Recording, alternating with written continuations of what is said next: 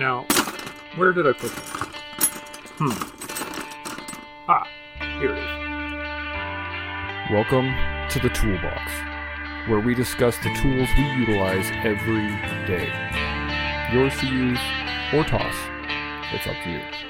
But I hope you enjoy. Hey everybody, welcome back to Season 2 of Tools for the Toolbox. I have an absolutely excellent Episode 2 laid out here for y'all. And we're going to kick it right off with the same opening question I always use. Who are you and what is your military background? Thanks, Chance. My name is John Watson. My military background is I joined in 2005, so that's 16 years. Been posted a bunch of places, Gagetown, Edmonton, where we met, Petawawa, and now Ottawa. Mm-hmm. And I'm also the founder of Warrior Adventures Canada, which is a nonprofit designed to take veterans and first responders on outdoor adventure trips. And we've been doing that since 2018. Which is outstanding. When you guys started it up, I was thrilled at the idea, but I was boggled by the logistics of it. To try and get 24 people down a river over a span of a week. It's a lot. It's a lot. And the guys I started it with, we're all still serving in the military, so it's kind of that work life, side gig, side hustle balance kind of thing. Yeah. And we all kind of just said to each other, if we can do one solid trip a year, at least while we're all still working in the military, mm-hmm. We'll be happy with that. And so far, the last 3 years, that's kind of what we've done. We're on pace to do 2 trips this summer, depending on the whole, COVID show situation, whatever goes there. But yeah. It's been 1 trip a year, which has been pretty good. I think this year, I think we'll get 2 trips out this summer, which should be good. But yeah, you're right, man. It is a lot. It can be a lot. Yeah, for sure. No doubt. I'm not doing much other than looking after my kids and talking to people on the internet. But I got the walking stuff, but that's very timeline oriented. So I kind of feel for you, but I'm not working at the same time. So that is a whole nother ball of wax. Well, I feel like those things where if you can find something that you like to do and makes you a little money on the side, it's not really work. You know what I mean? If you're prepping for a podcast or I'm prepping for a trip, you might look forward to that. I look forward to prepping the gear, getting the canoes ready, doing map recce's, all the rest of it. Mm-hmm. I don't really see that as work. Just kind of carve out that time between, real work and family life and that stuff. That, one of the hardest parts is recognizing when you need help and when you need to be able to delegate, and then being able to actually delegate, right? Because shit comes up there, as well as I do, life happens, right? And somebody gets sick or somebody needs to, shit happens, right? Yeah, you never know. So let me tell you a story on that. Actually, our second trip was going to be a rock climbing / mountaineering trip out in the Rockies. Bugaboo Provincial Park. I'm not sure if you're familiar with it. Super nice area. And, did all the planning, all the prep, everything for it. I ended up getting called away for a work thing, didn't end up being able to make the trip. One of the other guys that founded Warrior Adventures with me, Adam, solid guy, took the lead on the trip. He went out early for a recce to prep some stuff, get everything set up for the trip. And 2 days before the participants started showing up, and everyone was going to fly into Calgary, meet up there, drive out to Radium Hot Springs and kick off from there. 2 days before the trip kicked off, he had, I think like 90% of the climbing gear we had stolen out of the back of his truck. We're talking like $12,000, $13,000 worth of climbing. Yeah, for like a 12-man climbing trip. And, just to be able to, and I was away at the time, getting a little bits of information on email and text or whatever. And just to have the confidence someone to I kind of knew he was going to take care of it and not have to worry about it. Mm-hmm. was a big help. I delegated to a solid person. He's going to deal with it. I don't have to stress about it all the time. So when you do have those chunk times, I'm at work, I'm with my family, you have solid people to take care of that stuff, and I just completely didn't have to worry about it. And Adam kind of had to run around to all the outfitters in the whole area between Canmore and Calgary, buying all the gear in 2 days to get the trip off the ground. Ended up going out fine, but what a shit show. That sounds like a shit show. Was it like insurable? Did you get covered for that, or was that just like a write-off loss? No, so that was our second trip. It's our second year, and for insurance, we only just just kind of bootstrapping it, just covered for basic liability and that kind of stuff. Mm-hmm. After that trip, kind of threw some more money at the insurance to cover all our equipment. But it's like now it's never going to get stolen. The next like 15 years will be fine. Yeah. It's just the one time, right? That wasn't covered. Yeah. That's hilarious. It's a great point you bring up though, in terms of having solid dudes underneath you and having a solid leadership team that can actually disengage for a few minutes. And it's, same thing we get in all of our training. You go to PLQ and you are forced to delegate. And if you don't delegate well, then it's going to be a shit show because the person doesn't know what you want. They don't know what you need, blah, blah, blah. But if you have solid set of leadership skills and you can say, okay, A, B, C, and D need to be done. These are your timelines, blah, blah, blah. It's all about being clear in your messaging and all that stuff. And it translates into everyday life because if you got kids, you got a business, you got anything else, the clearer you are, the easier it is to follow what you need to be done. Yeah. And it's such a point. So you're still working, you're still doing the Adventures Canada and running both of those. Normally I ask about a piece of transitionary wisdom, but since you aren't transitioning anytime soon, let's talk about business wisdom. So when I did my business course in NAIT, one of the things I realized was that business plan or financial plan, stuff like that, is basically a set of orders, right? It's not that different. You can write them up pretty quickly and then you can flesh them out from there. And if you follow it, it's pretty reasonable, but there are always going to be pitfalls. There are always going to be difficulties. There are always going to be things that you did not expect to deal with. And you just get thrown them, like having thousands of dollars worth of climbing gear disappear. Yeah.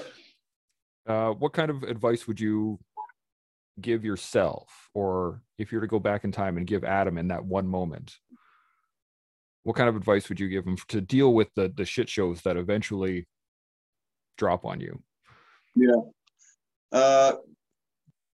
I'd say, I'm going to back up a little bit. One of the things, I'll get to what advice I give Adam in a second, but you just kind of sparked something in me I can't let go, is when you do start a business from ground up, and you do talk a lot about transition on your podcast. So I feel like there's a lot of guys that might be transitioning to either start a business or they're going to start some sort of side hustle as they're still working or as they're transitioning.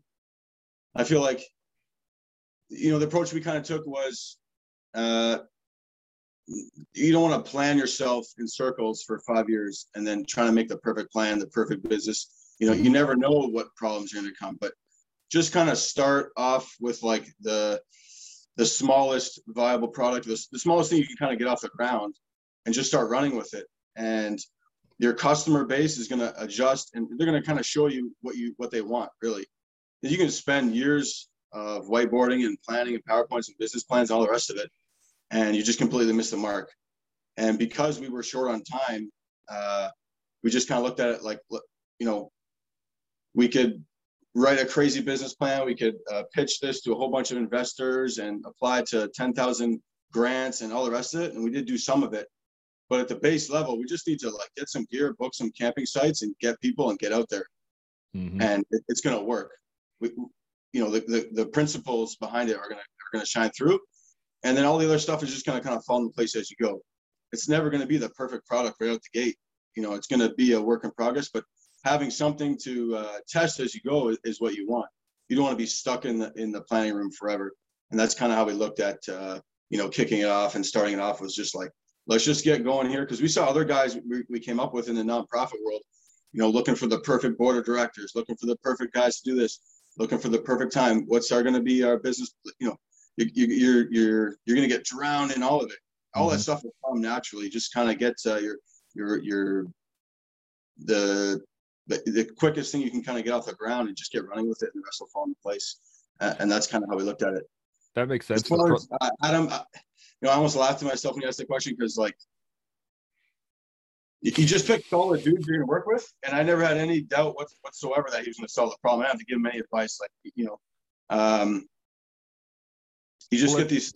If you don't want to work with someone for a lifetime, don't work with them for 5 minutes. You know what I mean? Yep. Pick solid people that you're going to work with, and that's it. You don't have to worry about those small things. You have that total decentralized command.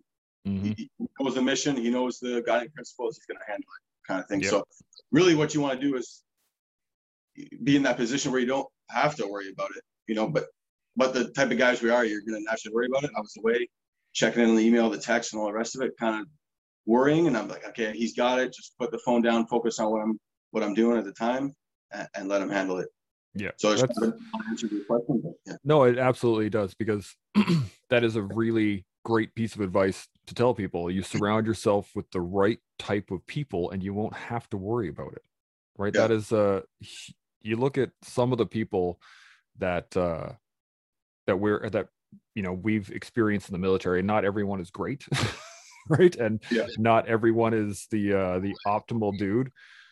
And what you want to do is surround yourself with people that are optimal, right? And if you set an example of excellence, then excellence follows you, right? And that's part of it, is selecting who's going to be in your circle. And even on a personal level, the people you associate with, the people you hang out with, the people that you listen to and learn from, you have to select them, right? I look up to a few people, like I follow on social media and stuff, Jocko Willink being one of them, and Tim Kennedy and things like that. Do I agree with everything they say?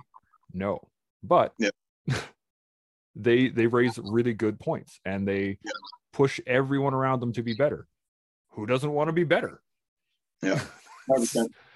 Something I was talking to a buddy about this the other day was, and I probably follow a lot of the same people you do, and I'm in touch with a lot of high-level military guys in Canada, is you got to be careful that they're human. They make mistakes too, and they might not always talk about it and share it. Just before we kicked off, we talked, both of us, about mistakes we've made, missing timings, all the rest of it. Man, we're all friggin' works in progress. This is life.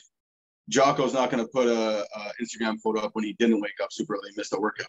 Yeah. You're going to see him make he's kind of an anomaly. Maybe he never sleeps in, but you know what I mean? Just realize everyone has issues. Everyone has a day where it doesn't go according to plan. That's fine. Totally fine. It's about shaking yourself off, writing down your list for the next day, and starting from fresh. So 100%, have good mentors and good leadership and good examples surrounded around you. But, just don't get down on yourself when you're not living up to those examples. You got to, like you said, you take what you can and you go forward with it. I heard another quote. It said, listen to all advice, reject most of it. So you can take in all the advice you want. Yep. And it's up to you to decide which pieces are applicable where and when. Yep. So they could be the most poignant piece of advice, but it just doesn't really apply to you at that time. It doesn't mean you tell the person, fuck off, I don't want to hear that. Yep. No, just take it all in and sort it through in your own mind, and then be able to apply it wherever it needs to fit and wherever it comes out naturally. That it's so true. And not only that, if you're talking about like personal introspection, right? You can think of, there's lots of time, like I think I read On Combat while we were overseas, right? And that helped a lot, because I was like, oh, that's why I'm feeling like this, or that's why I don't remember this particular time period during a firefight, whatever, right? And then I read Extreme Ownership after I was out of the military. And I was like, shit, really wish I'd learned that shit while I was in, because it would have made life a lot easier.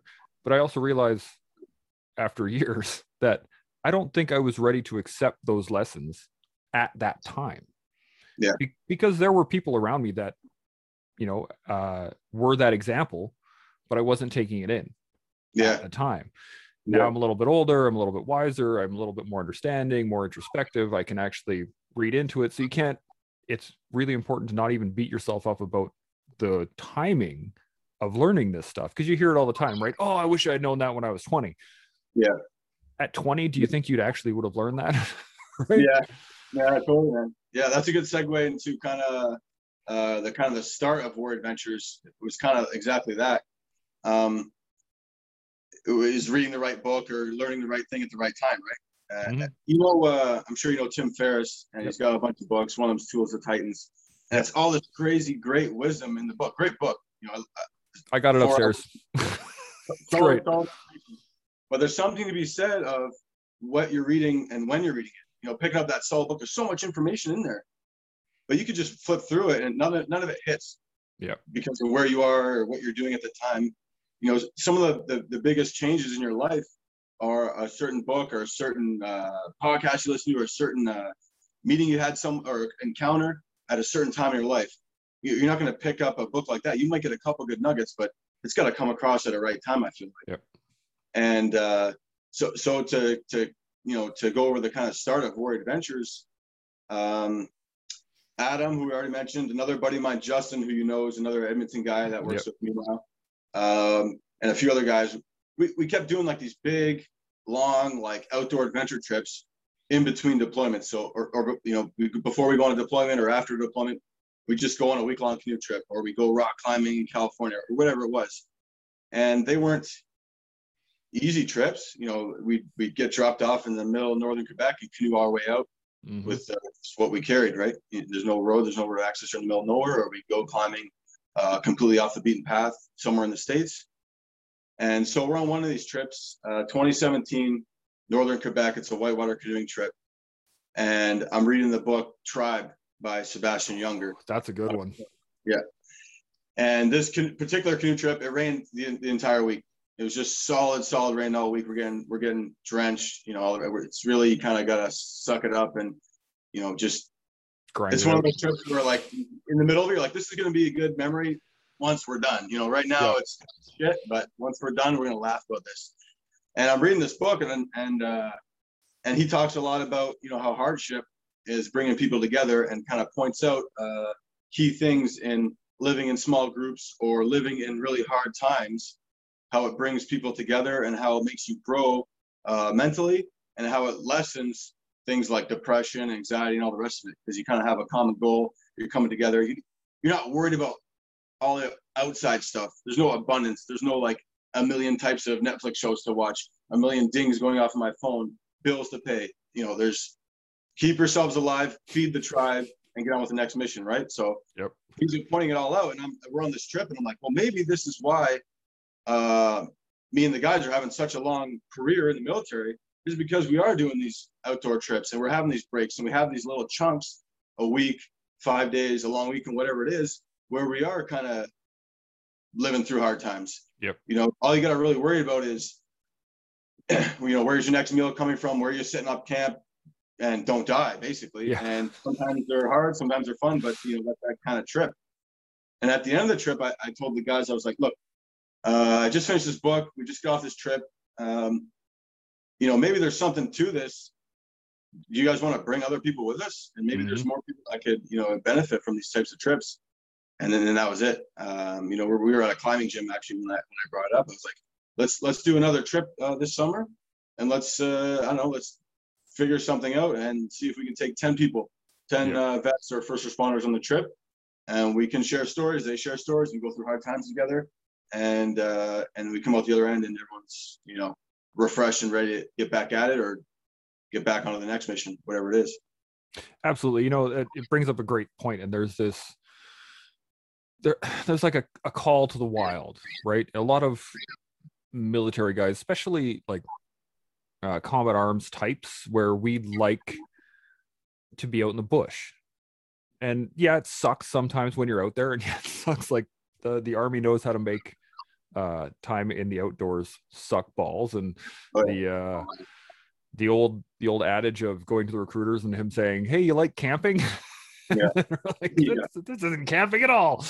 What do you think it is that really connects us to that natural environment? Because some of the best people I know, you become the best friends with them when you're out in the bush, when you're out doing stupid, hard, ridiculous things, digging a 6-foot hole in the middle of Gagetown that's filling with water, right? Yeah. It sucks. Yeah. But where do you think that connection happens?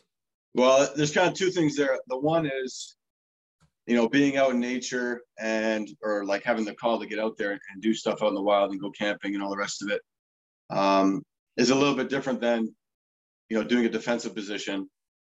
But it's what you're getting out of that is the shared hardship. Yeah. So, being rained on, and I specifically remember doing a trench in Gagetown where, you know, you dig a couple feet, it's full up with water. Someone comes around and says, okay, well, just build it up with the sandbags around so you get a good height, like a simulated trench. So you're just filling mud bag. It's a terrible experience. But just going through that together, it's exactly what Sebastian Younger highlighted in that book is we're going through it together. We all are eating the shit sandwich together, and we're going to laugh at it together. And that's how we're going to get through it. And so those experiences are good because at the end you went through it together and you bonded over it. There's something about bonding over doing hard shit. Mm-hmm. We were on deployment together like over 10 years ago in southern Afghanistan, and such a rough go. The bonds you build during that time are a lot stronger than the bonds you'd have with guys you went on an exercise in Shiloh or Wainwright 10 years later. You know, you might have been a hard time, it might have been a shitty exercise, but it's not going to be the level of, you know, the bonds you build in combat. It's just absolutely around it. But the other side of it is when you do get to go out in nature, like you said, on your own terms, not on an exercise. And I don't know what the answer, like for some reason, you're right, doesn't feel the same. Yeah. You just always have like, you know, whatever it is, the Army just, don't get me wrong, there's definitely times when you go and do exercises or do things in the military where it's great. I didn't expect that. That was a great exercise. It was outside the box. It was in a place we didn't normally go. Yeah. But the bog standard military exercises, generally, you know, it's hard to you know, take a moment and look at the birds and the trees and the stream and have you just hating life. Yep. But when you do get to go out in nature on your own terms, places that you do like, you know, at a base level, that's just kind of where we came from. I think that's part of it. And the other part of it, I think, is there's less to complain about. You know, when you're, I think you ride horses. Yep. Quite a bit, right? Yeah. So if you're out on a ride, you don't complain about the random shit that happens. You don't complain the trail goes to the left instead of right. You don't complain about that. The wind's blowing strong this day, not the next day. You don't complain about that. It starts raining, maybe you complain a little bit, but really, generally, you're not getting mad at the wilderness for what it's giving you. It's just there. Mm-hmm. But in your day-to-day life, if you're driving around town, complain about everything. Why is this red light? I don't like that person. This person's looking at me weird. My coffee's not hot enough. It's too much negativity all the time. You're complaining about every little thing. It doesn't make any sense. It's just drowning you. It's making you feel negative, and it's going to make you depressed and sad in the long run. You need to be able to take your experience in the wild. So when you're in the bush and you're in the wild, you just take it as it comes. You're just witnessing everything that's coming at you. You just accept it. Yep. No matter how much you get mad at the hill in front of you, still there. So eventually you realize to stop getting mad at the portages on the river, the hills you have to climb, the rain and the mosquitoes. Mm-hmm. You just get on with it. You decided to get out there, you're going to get on with it. But in the day-to-day life, you know, people find a lot to complain about, and it's a drag on the system. You know, try to pick a few things in your life that you want to complain about and drive towards those. You know, you have a goal, you have a promotion you want to get, you have a new career you want to start. Yeah, get mad at that stuff. Get mad at the stuff, how it's not going well. Be driven on that. But all the other stuff, just let it go, man. Don't worry about all the other stuff all the time because it's just a drain on the system. My wife came up with this great little quote. We were talking, I can't remember what we were talking about, but she was like, humans are judgmental people. And absolutely, we are a gregarious species, right? We like to be involved with each other. Solitude is not, extended solitude, I should say, is not normal for the average human, right? Yeah. But neither is being constantly surrounded all the time at every moment. And that's what we have right now, right? We have a society that is built around constant attention, constant noise, constant light, like it's just, there's so much all the time. And one of the really calming experiences for me throughout my life has been able to go down to my family's ranch and like you just sit in the foothills and you watch the mountains and one of my favorite sights, and it is super soothing. I don't know why it's soothing, but when you see like a crop field and you see the wind just like peel through it like waves on the ocean, I could just sit there and watch that for hours and hours and hours, right? And you're fine. But there's nothing to judge, right? You look at it and you're like, that is gorgeous. Okay, you know, that's a pretty big hill I got to climb. It's going to be there regardless of what I think about it, right? The sun is hot. Yep. the sun is hot. The rain is cold. Yep, the rain is cold. But when you're surrounded by people all the time, it's, oh my God, what's that person wearing? And, you know, why did he look at me funny? And like your brain is hardwired to make those judgments. And to be able to separate from that and just step out into the wilderness or out into the wild, or even attach yourself to something wild like a horse or dogs to a degree, and like there is this base connection that allows you to detach from the emotional side of that judgment, right? You can just see it as what it is. The hill is big, shit. That's gonna be a long climb. Okay, here we go. And it's one of the reasons when I go hunting, it's usually me and one other dude, sometimes two at the most, but that's like the extent of my hunting trip, because that solitude is I think it's crucial in life. You have to be able to take time, right, to step away and take time for yourself, and nothing does that better than nature. Nothing at all. I can't remember where I heard this quote or said it, but it was all of man's problems come from the man not being able to sit in a room alone for 30 minutes by himself. Something that, you know, you're always looking for something to occupy your mind, and the next thing, and it's just it's just too much. And like you said, you need to be able to you need to have solitude. Okay, but solitary confinement is different than that, right? Like everything in life, it's balance between everything. Everything, you need to have everything in moderation. So you definitely need to have those times where you have self-examination, or you meditate, or whatever it is. And you need those social times. That's what humans need. You need those times alone. You need those times together. You can't go completely one way, one end of the spectrum on anything, especially that.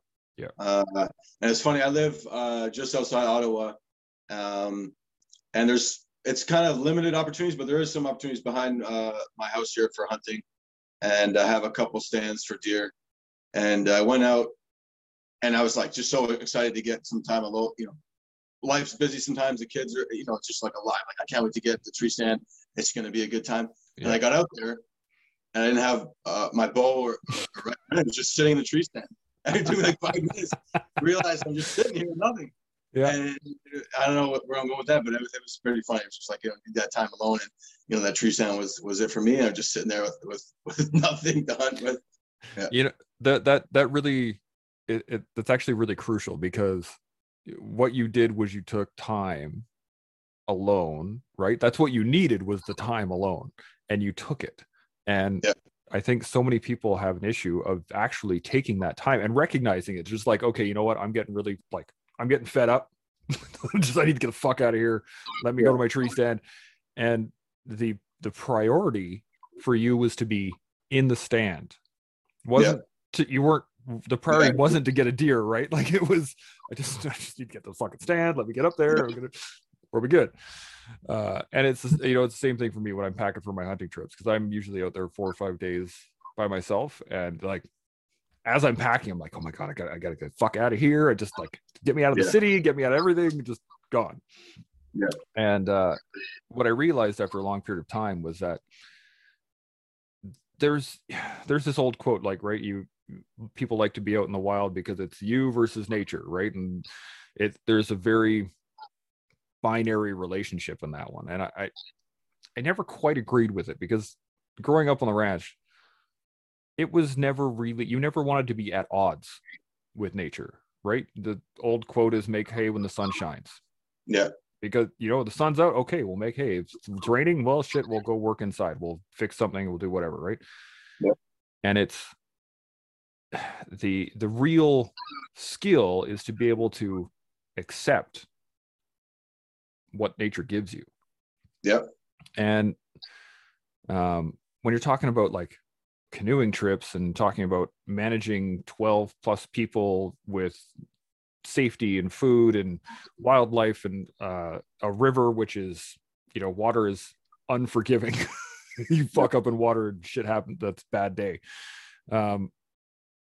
Where do you think that, because you have to overcome nature a bit, right, for that trip? You have to be able to build a fire. You have to be able to stay out of the elements to a degree. You have to be able to camp out and actually enjoy the trip. Otherwise, you know, a 10-day bag drive isn't the best day. But what do you think? It comes back to balance or a dichotomy, like we were talking about with solitude versus socializing. Is the classic is like you got to go with nature, you got to go with the flow. You can't fight Mother Nature. At some point, you got to put your foot down, right? It depends on what you're doing, right? So again, it comes down to a balance. It's a dichotomy. You got to go with the flow. If you're rock climbing, well, you got to go where the rock lets you go. You can't force your way up certain areas. You got to go into the areas where you can go, where it's letting you go. When it comes to whitewater paddling, you got to go with the flow of the water. A big river flowing fast, it's like literally thousands of pounds of pressure on that water. If you get pinned between the water and rock, or between the canoe and the rock or something like that, you literally have to go with the flow. Like you can't fight. There's only so much you can do. But the other side of it, you do have to be prepared. You have to have the right equipment. You have to know when to stop and hold up and that kind of stuff. So there is a balance. You go with the flow to a certain extent, but when there's a thunderstorm, you hunker down and you do that, and you put your defenses that you can do. I understand to go with the flow. You gotta live with Mother Nature, but you don't want. I hate, some people, like you see on some shows, guys are traipsing around the bush with no shoes on or no jacket. Like, I get it. It's cool, and some people can do that, but you really do need to be prepared to battle and fight back a little bit. Go with the flow when you can, and fight back when you have to. It's a balance on everything. Yeah, it really is. One of the TV shows I really love watching is Meat Eater. I don't know if you've ever seen that on Netflix. Yeah. I love it because it's not just the highlight of a hunt, right? Like it shows people walking, traipsing around through the fucking the shitty parts, the high bush and the rain and the climbing and the can't see shit. And I just spent a week out here. I didn't see a goddamn animal. Now I got to go home. Right. That's part and parcel of it. And a lot of other hunting shows are like, guy walks out of the bush. Hey, there's a deer. Bang. Cool. Awesome. Done. Right. Yeah. Well, that's type 2 fun. Type 2 fun versus type 1 fun? No. Explain. Type 1 fun is eat a chocolate cake, go on a roller coaster. Super fun. I love cake. Yeah. I love roller coasters. And you're not going to remember that. It's gone. Yeah. Type 2 fun, going on a hard hunt, going on a canoe trip, going rock, like stuff like that. It sticks with you forever. Is it the best ever, every moment of the trip? No. Have you ever carried a canoe through a portage in Northern Ontario during bug season? Not fun at all. Afterwards, it's fun. You remember that trip for the rest of your life. That's type 2 fun. That's what you want. You don't want type 1 fun. It's good sometimes. Go for a roller coaster ride, do a bunch of drugs, whatever. It's going to go quick. Boom, you're going to have a great time. It's over. You don't remember. There's nothing long lasting and nothing learned, no introspection. Nothing comes out of type 1 fun. Type 2 fun is what you want. I've heard it interesting that it's listed as type 1, type 2. I've heard it referred to as fun versus joy, right? That's you can get joy out of an experience, but you get fun out of a good time, whatever. Yeah. Whoop-de-doo-dah. But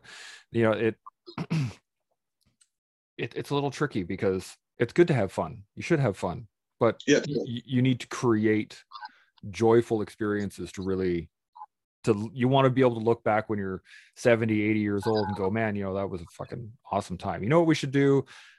Go here again, or go do whatever. Like my wife and I went to Turks and Caicos for our honeymoon. Yeah. Unbelievable experience. Yeah. But the things that I remember most aren't drinking at the bar. Well, okay, cool. That it is fun in the time. Awesome. Woohoo. Good times. But what I really remember is, standing on a white sand beach with the ocean rolling in and the wind just kind of rustling all the leaves. And it was an unbelievable experience. Yeah. But most people wouldn't find it fun because I'm literally just standing on a beach looking at water, right? There's no... Yeah. I went to St. Lucia with a wife, her sister, my brother-in-law. Great time. Week in St. Lucia, 5-star resort, beautiful Caribbean island. Great time. I don't remember a single meal I ate. I don't remember anything from that. I remember a few things from the trip, but it was all type 1 fun the entire time, basically. Yeah. A few years ago, I was on an escape and evasion exercise. Ooh. So I had I forget the distance, 80, 100 kilometers to go to escape with OPP, RCMP, all these guys doing exercise to capture Yeah. Me. Okay. No food. We're talking days long exercise, right? Yep. On the run. Rain, the rest of it, whatever the elements are. No rucksack, you just what you got on you. And I remember stumbling across like a raspberry field in the middle of this. I'll remember that for the rest of my life. You know what I mean? It was such an experience. It's a bag drive and go through the rest of it. Like that type of meal, that type of experience during that hard time, you know, really stuck with me rather than, you know, that steak dinner in St. Lucia that I'm struggling to remember right now. So you do, so true. Especially when it comes to, again, balanced work life. If I took my wife on that type of trip, I'd probably be divorced. I need to take the wife to St. Lucia and give her the steak dinner, give her the beach and all that rest of it. So balance and everything, right? Yeah. Yeah. I could just picture my wife's eyes if I told her we were going on a SEER trip and she'd just be like, fucking crazy. We're going on a 3-day backpacking trip, but we're going to try to eat off the land. Okay. Yeah. We're not going to bring backpacks. So yeah. And people are going to be chasing us at the same time. Yeah. Yeah. There was a point in time on my PLQ and, you know, a bunch of the dudes that were on it because I think there were 5 or 6 dudes from the regiment that were there. And it was in Wainwright, and it was just one of the shittiest Wainwright weeks you can imagine. It was cold, it was windy, cloudy, the sun wasn't out. Like, it was just crummy for 4 or 5 days. And PLQ is, you know, it's a bit of a bag drive. And me and dude were sitting along waiting for orders, and a sunbeam hit us just out of nowhere. And it sat on us for probably a good 30 seconds. And we're like, oh, and you could just bathe in the warmth. And you're like, this is awesome. And we looked at each other, and I was like, small victories in Wainwright, man. Small victories. It was like 30 seconds, right? But it made our day. And I will never forget that sunbeam, because it was just that instant, right? Just that little instant where you could be like, okay, thank God. Yeah. In the rest of this horrible situation. Well, there's something to the small victories thing, right? That's like you know, if you don't know about it or you don't think about it, they're just going to slip you by. You're not going to, you know, be able to take the energy from them. Mm-hmm. You know, something we try to do on our trips is, you know, take these high performers and I bring them in as guides and mentors on the trip and teach them these techniques, shit that we're talking about right now, to make them better performers. High-level performers, whether it's high-level military or athletes or whatever, they don't just work their body out. They work on their mental game. They work on their mental performance. But for some reason, it's kind of been lost in the wash when it comes to, you know, maybe it is filtering down to the lower levels of the military now, and the guys coming up now, because guys are coming up with podcasts like Tim Ferriss and Jocko and all the other ones we mentioned. Mm-hmm. So maybe it is the tide is turning. But if you want to be on point in your game in the military or in the first responder world, you do need to think about these mental techniques. Not just you know, everyone knows about good sleep and good eating and good, you know, physical fitness. You got to work out all the rest of it. But if you don't take time to think about or practice some of these mental techniques, you're just gonna fall off the rails when something shitty happens, right? Yep. You need to be wholesome in your game, in your performance game. You need to come into it like a professional athlete. If you're going overseas or you're going on patrol as a cop downtown Toronto, and all you did was get a good night's sleep and work out, and you didn't think about your mental game, and shit goes sideways, it's going to be hard for you to get that puppy back in control. So what we do on the trip is try to like talk about some of these things, explain how you can perform on demand. Yep. Explain how you can have a good mental performance game, and then put it into practice. So talk about these things. And then like, okay, tomorrow we're going to run a crazy ass rapid. So all the stuff we talked about, you need to put into practice. And some of those things are, you know, having good visualization, you know what I mean? Like, you know, mentally rehearse what you're going to go through, and not just what you're going to do. You know, if we're paddling a rapid, visualize it. Okay, I'm going to paddle here. I'm going to feel it going, this is what I'm going to say. This is what it's going to look like coming out the other end, all the rest of it. But think about what's going to happen when shit goes off the rails. Okay, if we spill here, this is what we're going to do. If we spill here, this is what we're going to do. And not only that, what you're going to feel during that time. You know, if I spill here, I'm going to have all these thoughts. Holy fuck, I just dumped all my lunch and my food for the rest of the trip is in the river right now. Yep. You don't want to think about that at that particular time, right? It's just a cloud. It doesn't help you at that time. So think about all that stuff before you go in. Visualize everything you're going to do. Mentally rehearse how you're going to feel and what you're going to think about if accidents happen or if it doesn't go according to plan prior to doing that action. So that way, when you do spill, you know what you're going to do. You know how you're going to feel. Oh yeah, of course I have this like shitty feeling in my stomach. I planned that. Okay, I got to ditch it, get that emotion, that thought, throw it away and get on with the plan, whatever the next steps are. So, doing that and then putting into practice. Another one we like to talk about is an acronym called WIN, W-I-N, what's important now. So putting what's important now into practice is kind of like some people call it front sight focus, or just tackling one objective at a time. Yep. You know where you want to go, but there's a million steps in the way. If you think about all those steps at a time, you're not going to get there. It's going to be too many things at once. What's important now is what's the next most immediate important task, and put 110% effort at that until it's done. And when it's done, what's important now? What's the next most important task? Yeah. If you're an infantry guy, you're a combat arms guy, you're overseas, and someone gets hurt, there's an ID strike, there's a contact. Yeah, I know there's a lot of shit to think about. Who's gonna call the flanking? Who's got 6 o'clock security? Who's calling the 9-liner? Who's doing? Okay, it's too much. What's important now? Win the firefight? Okay, 4 down rounds downrange. We won the firefight. What's important now? Getting TCCC on? Okay, get the tourniquet on. What's important now? 9-liner, pass the information up to the other call signs in the area that aren't in contact. Okay, what's important now? Okay, let's maneuver, make sure we don't get a maneuver. You got to take it step by step. Yep. So we explain that to the people that come on our trip, and we put into practice on the river, on the rock wall, whatever it is. So these kind of mental models or ways to think about things, if you don't think about them and you're a high performer, you're a veteran or first responder, you're only coming to battle half the game. Having a good night's sleep, eating all the avocados you want, and squatting 500 pounds, that's only part of it. And because you've been running this podcast, there's another side of it that we need to talk about. Absolutely. And it is a really critical thing to do. Visualization, not only, I just recently took up jujitsu a couple of years ago, and that was one of the first things I had to learn, right? Man, I try to do it once a week, and I just look at it as this is where I get humbled every day or every week. It's my dose of humbling, right? My first role, I think I went into the dojo, and the black belt put me up against a 16-year-old girl, and I'm a big dude. She was I think she was a 3 or 4 stripe blue belt at that point in time. Okay, and I'm 6'6", 220. Yeah. I have some general grappling skills. I kind of know what I'm doing. She tied me in fucking knots. No question. I had no control whatsoever. And I think I walked out of that day and I was like, this is something I want to do for the rest of my life. Because it was just, you're right, humbling. But you start to realize the longer you get into it that you have to stage those systems. That the what's important now is absolutely correct. I got to get a takedown.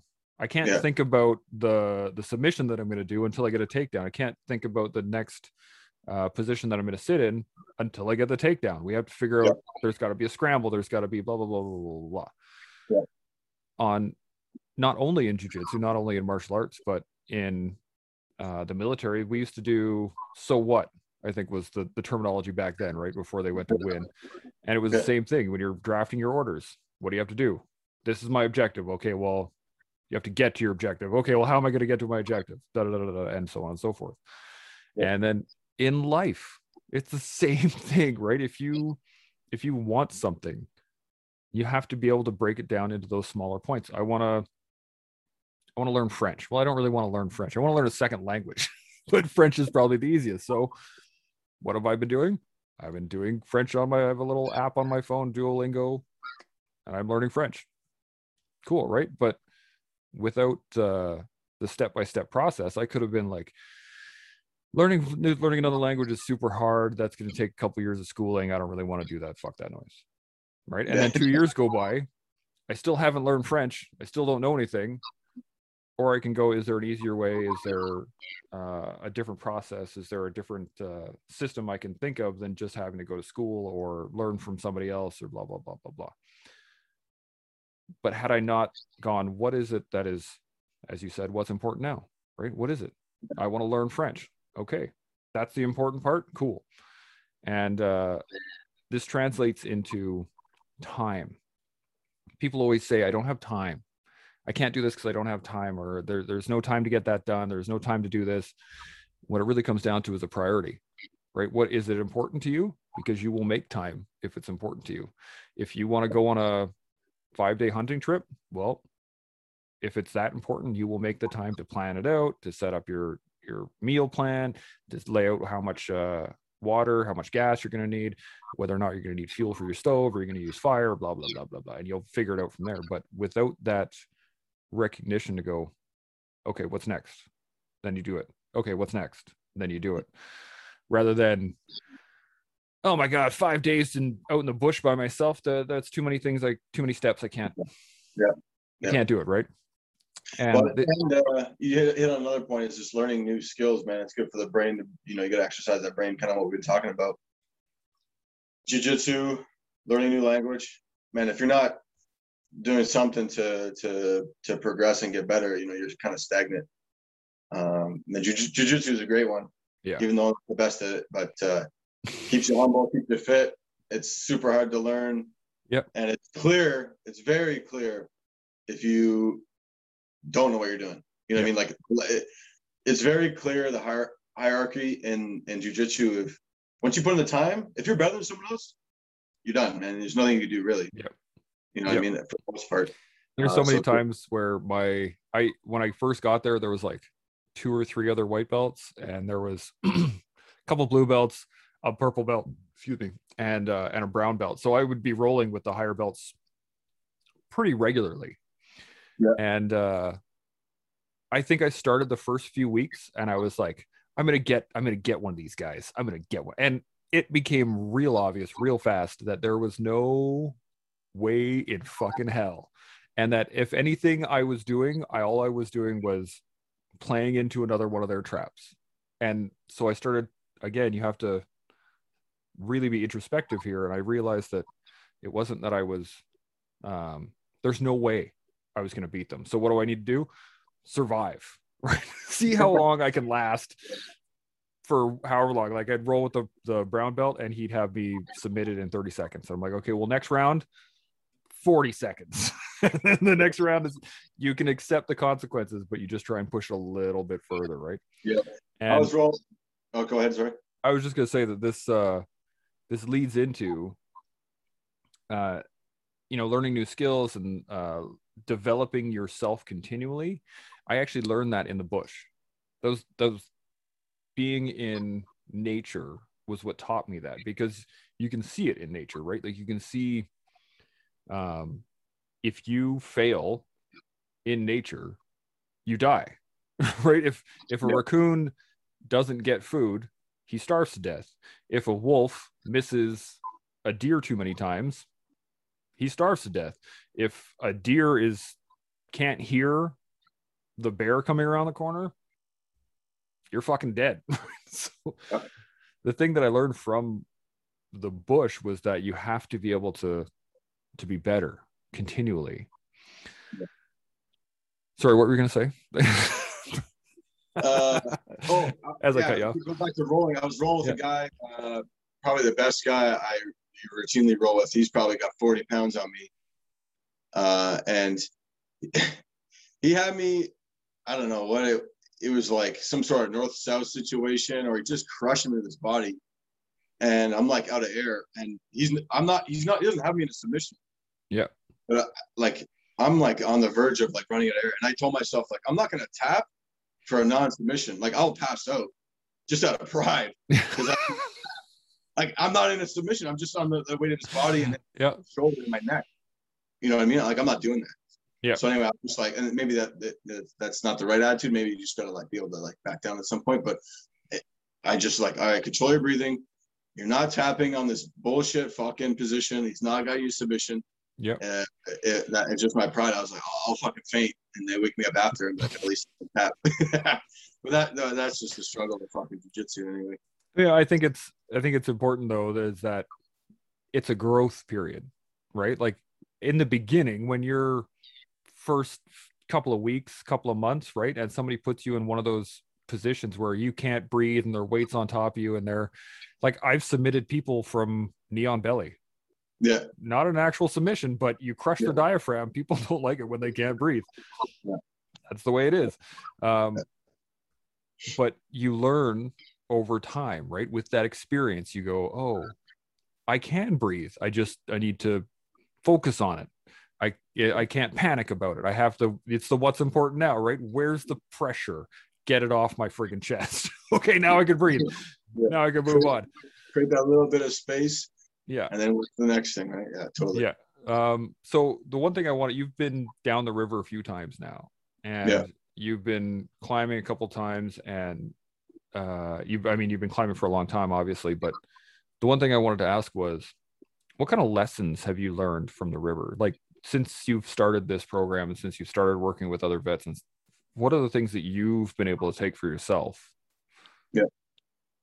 One of the biggest lessons, and we reused this, and it kind of came into our lap. We didn't really realize this going into the first trip, was how well the river kind of translates to real life.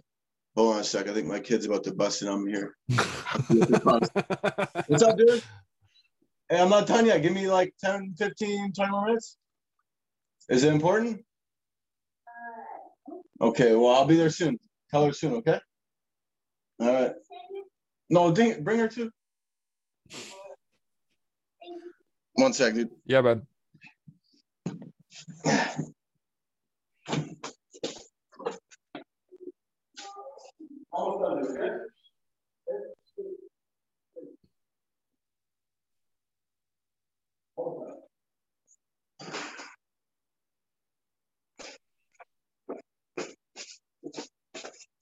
Sorry about that, bro. All good, dude. Man, I saw him coming out the window. I was like, oh, all right, where are we? Lessons from the river. Yeah, lessons from the river. So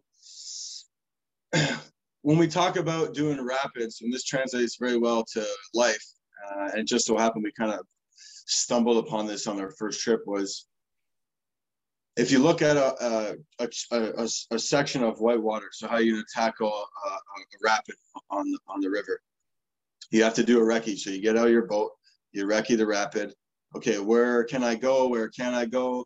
Where's my safe zones? Where's my outs? Where do I want to finish, etc. So you do your little plan, figure out where you want to go, just like life. Mm-hmm. On the river, there's sections of calm water called eddies, and those are little safe zones you can or can't use depending on what you're going to do. It's easy to use them to break up a long rapid. If you don't have to use them, you don't have to use them. And then you commit to the rapid, okay, and you're going in. It very rarely goes exactly as planned. There's always, you bump a rock, you have to go around a rock, a wave hits you the right way. You end up kind of a little bit different than when you anticipated, okay? Just like life. Mm-hmm. Sometimes water comes into your boat. Sometimes something happens where you end up not where you want to be. You have to take a break. You have to take an eddy. So boom, we find an eddy. We go into the calm section. We take a break. We dump our water. We readjust our plan. Okay, just like life. And boom, we get back into it. We swim back out into the fast water. We continue on, and eventually we get to the end of the rapid.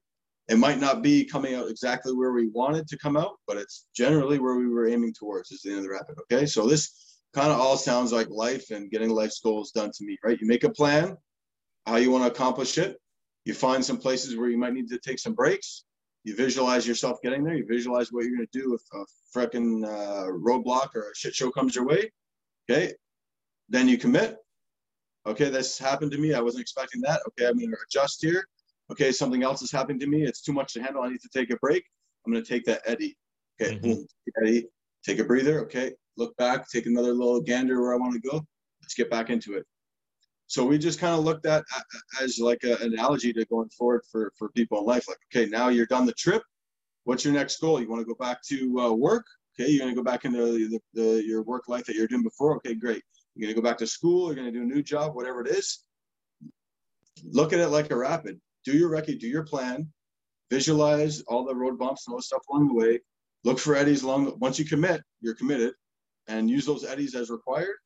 And when you end up at the end, generally speaking, it might not be exactly where you want it to be, but it's going to be in the same ballpark, and it's going to be just fine. Yep. And it might be better. It might be better. Exactly. Yep. So having that focus of, the end goal, but all the stuff in the middle is what you want. And so we kind of looked at that analogy of running a rapid, and we just use it on all the trips. And then we use the trip as an eddy. Okay, you're in life, you hit a speed bump. Okay, you're being forced to release from the military for whatever reason, or you want to change careers, or you want to go back to school and it's not going well, or you're on sick leave. Okay, that's you hitting a rock, or you hitting a wave that you were anticipating. Where's your eddy? Get the eddy. Boom, take a break. Dump the water. Make a new plan. Adjust the plan. When you're ready to go again, get back out there and continue on. So that our trips, we look at them as an eddy. So we have people, one of the most common feedbacks or emails we get after the trip is, thanks for the eddy. I love the eddy. Can't wait to the next eddy. So that eddy is that break. That's our trip, is that break that kind of rejig, set ourselves up again. And you don't have to come on a Warrior Adventure trip to do eddy. You're going on a 4 or 5 day hunt. That's your eddy. Shit's getting hectic. Okay, boom, I'm going to go on my hunting trip. I have a goal on my trip, but when you're out there by yourself or with 2 or 3 other guys, whatever it is, you're having that introspective moments. You're planning. You're just resetting yourself. Yep. You need those. You can't run. If you ever run a rapid, it's kind of like controlled chaos, right? You're kind of like a train out of control, semi in control. Yep. If you run that track long enough, it's going to be a crazy catastrophe. So life is that out of control train, out of control horse, whatever it is. Every once in a while, you need to rein it in, take that break, take a breather, get back into it. Because if you don't take those steps, those breaks along the way, like I said, it's going to be a catastrophe at the end. So that's a lesson from the river. You're absolutely correct, and it is such a great analogy for everything, for life, for your career, for the military as a whole, for you name it. You have to be able to stop and go, okay, what next, right? Yeah. And I don't know how many times I heard this one was no plan survives first contact, right? Exactly. You can plan things to detail, and this actually brings me back to one of the things you said earlier was I was going to bring it up and then I forgot about it, but the it is better to have a good plan now than a perfect plan 2 weeks from now. Yeah. Right. Like you can plan things to a detail, but the moment you actually start, you don't know what's going to happen. Shit happens. Right. And in terms of the river, in terms of even jujitsu, you're talking about hunting. I went this last fall, I went on my annual hunting trip and I get there my first day and I'm like, this is freaking gorgeous. It's awesome. It's minus 27 the first night. It's like super cold in my tent. Wake up the next morning, I have breakfast, climb up to the side of this hill, and I sit down and I'm watching this landscape that is completely white, completely barren. There's no one else around, and I'm having a blast. Great day.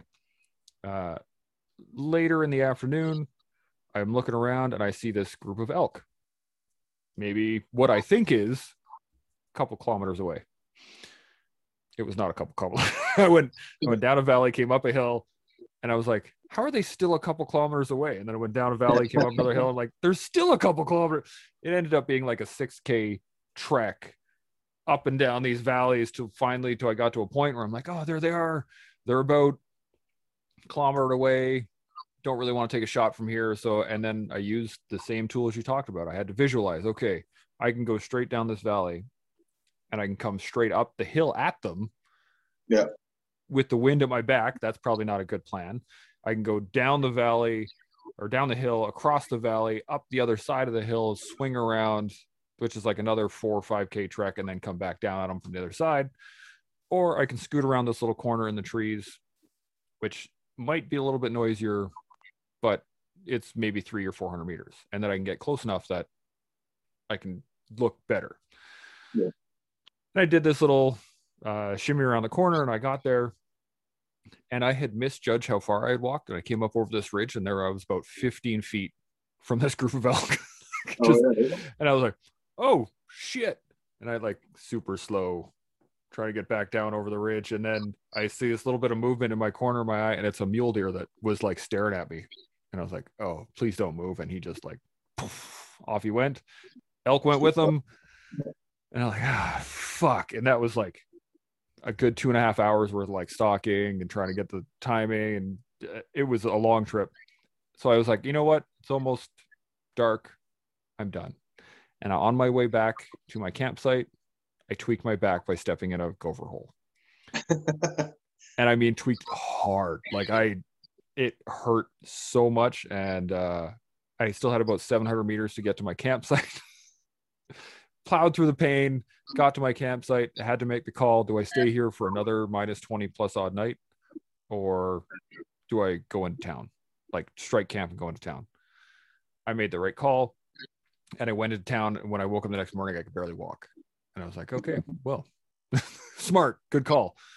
But had I not constantly reassessing, right? Yep. And then but that whole situation, I could have been pissed off. I could have been annoyed at how completely off my my plan had gone, and how this 5-day trip that I'm supposed to be on is now one, and I didn't actually get any meat, no nothing. Woe is me. Or I can look at it and go, okay, well, that's a solid lesson.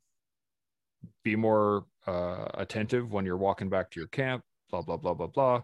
But it also allowed me to spend that time with my uncle, whose land that I was hunting on. And I got to hang out with him, and I got to shoot the shit. And he had actually injured his ankle, and I was able to share some CBD gummies with him so that he was, calmed himself down, and he was able to relax. And actually, first time he had a really good sleep in a while.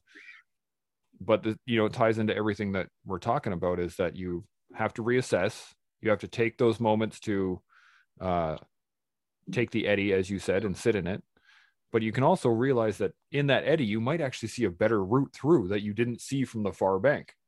And then you go, oh, shit, that looks a lot easier. Okay, I'm going to dive through that way. And then shit can happen, or it can go well. But it's a... Yeah, because you're not taking those breaks. Everything's coming at you a mile a minute, and you have like split seconds to make those decisions, right? Mm-hmm. So those tack pauses allow you to assess better and make a better decision. Yep, absolutely. So we're running just a little bit over an hour right now, and I was just wondering if you have any last points, any final thoughts you wanted to throw out to the world. No, it's been pretty good, man. Great talk. Maybe I'll highlight a couple of books I've read that might help people. Absolutely. You guys doing that. But man. Mentioned Tribe. Yep. By Sebastian Junger is a great read. Another one that really helped me kind of develop word adventures and kind of a mental game is Lost Connections by Johann Hari. It's a pretty good one. Kind of like he comes at the angle of this guy had been a depressed guy for a number of years on SSRIs. And he was like, what if SSRIs aren't the answer? Maybe people aren't, everyone's heard the chemical imbalance in the brain for a depression situation. He's like, well, what if that's not true? What could be the other causes for an epidemic of depression? Or what could be the other causes for people getting depressed or the rest of it? And he kind of looks at a bunch of different things. A lot of the stuff we talked about, socializing, meaningful work, learning new skills, stuff like that. And he kind of goes through them all and kind of researches each one in depth. Another one would be Together by Vivek Murthy. That's another good one. He talks a lot about kind of the same things. Just he was the Surgeon General of the United States. And at the end, he was like, the biggest health issue wasn't like cardiovascular stuff or cancer. It was like depression and loneliness was what he thought was the biggest health problem in the United States at the time. And he kind of dives into